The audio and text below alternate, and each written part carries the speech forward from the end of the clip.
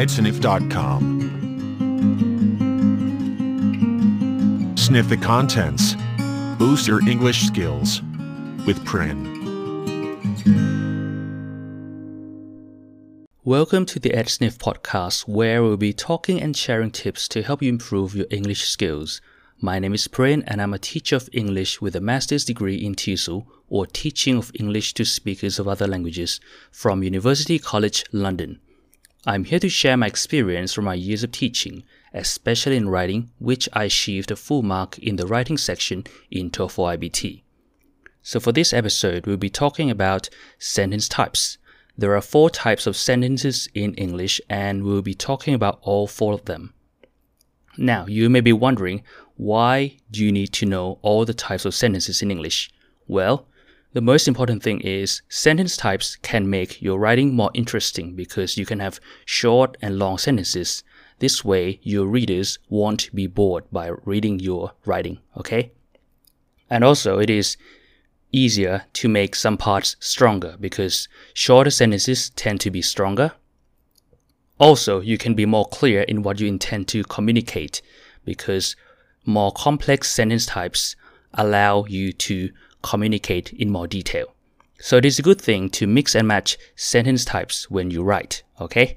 Now, let's look at the first type. It is called the simple sentence.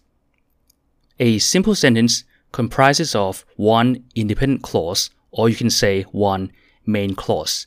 Basically, a clause is something which is complete in meaning by itself. It needs a subject, which can be a noun or a pronoun, and a verb. This is the minimum for a clause, okay? Let's look at a simple sentence. He didn't want to go to the dentist. In this sentence, it is a simple sentence because it has a subject, he, and also a verb, didn't want. Okay, so now we understand that the man doesn't want to go to the dentist. This is an example of a simple sentence. It has one independent clause. The second type of sentence is called the compound sentence. It comprises of 2 main clauses or 2 independent clauses. Basically, a compound sentence has 2 simple sentences. So when you join 2 simple sentences together, you get a compound sentence. But there is a difference. You need something to join them. Basically, you use a coordinating conjunction. In English, there are 7 words which are coordinating conjunction. They are and, or, but, nor, so, for, and yet. So you join 2 simple sentences together with one of these words and you get a compound sentence. Or you can also use other things like a semicolon to join 2 independent clauses. Let's take a look at an example. He didn't want to go to the dentist, but he went anyway. So we have 2 independent clauses here. The first one is he didn't want to go to the dentist. So this is the same as in the simple sentence, but we also have another clause. He went anyway. This one, we have he as a subject and went as a verb. So it's an independent clause here. And these 2 clauses are joined by the word but. So 2 independent clauses joined by a coordinating conjunction, you get a compound sentence. The third type of sentence is called the complex sentence. This one has 1 independent clause and 1 dependent clause. A dependent clause is a clause which is not complete by itself. So even though a dependent clause has a subject, so a noun or a pronoun and a verb, it is considered incomplete by itself because it begins with a subordinating conjunction. Any clause which begins with a subordinating conjunction becomes a dependent clause and you can't just use it by itself, okay? It would not make sense. So in this case, we join a dependent clause with an independent clause to make a complex sentence. For example, he didn't want to go to the dentist because he hated the sound of the dental drill. So we have the first part of the sentence, he didn't want to go to the dentist. This one, it is an independent clause, just like before. But now, the second part, it's because he hated the sound of the dental drill. This is a dependent clause because it begins with a subordinating conjunction In this case, it is the word because, and then you have he as the subject and hated as the verb.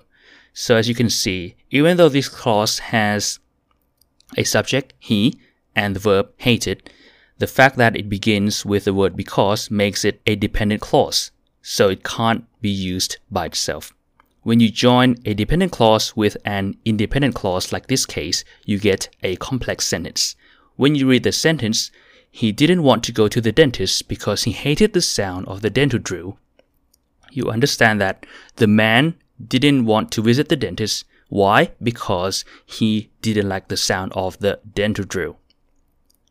Now, the fourth type is called the compound complex sentence. When you combine the characteristics of the compound sentence with the complex sentence, you get a compound complex sentence. This type of sentence has two main or independent clauses and one dependent clause. So for example, you can say, he didn't want to go to the dentist because he didn't like the sound of the dental drill and the place was very far away. So if you look at the first part, it's he didn't want to go to the dentist. This is an independent clause because it has the subject he and the verb didn't want. And then the second part, because he didn't like the sound of the dental drill. This is a dependent clause because it begins with a subordinating conjunction because, and then it follows with the subject he and the verb didn't like.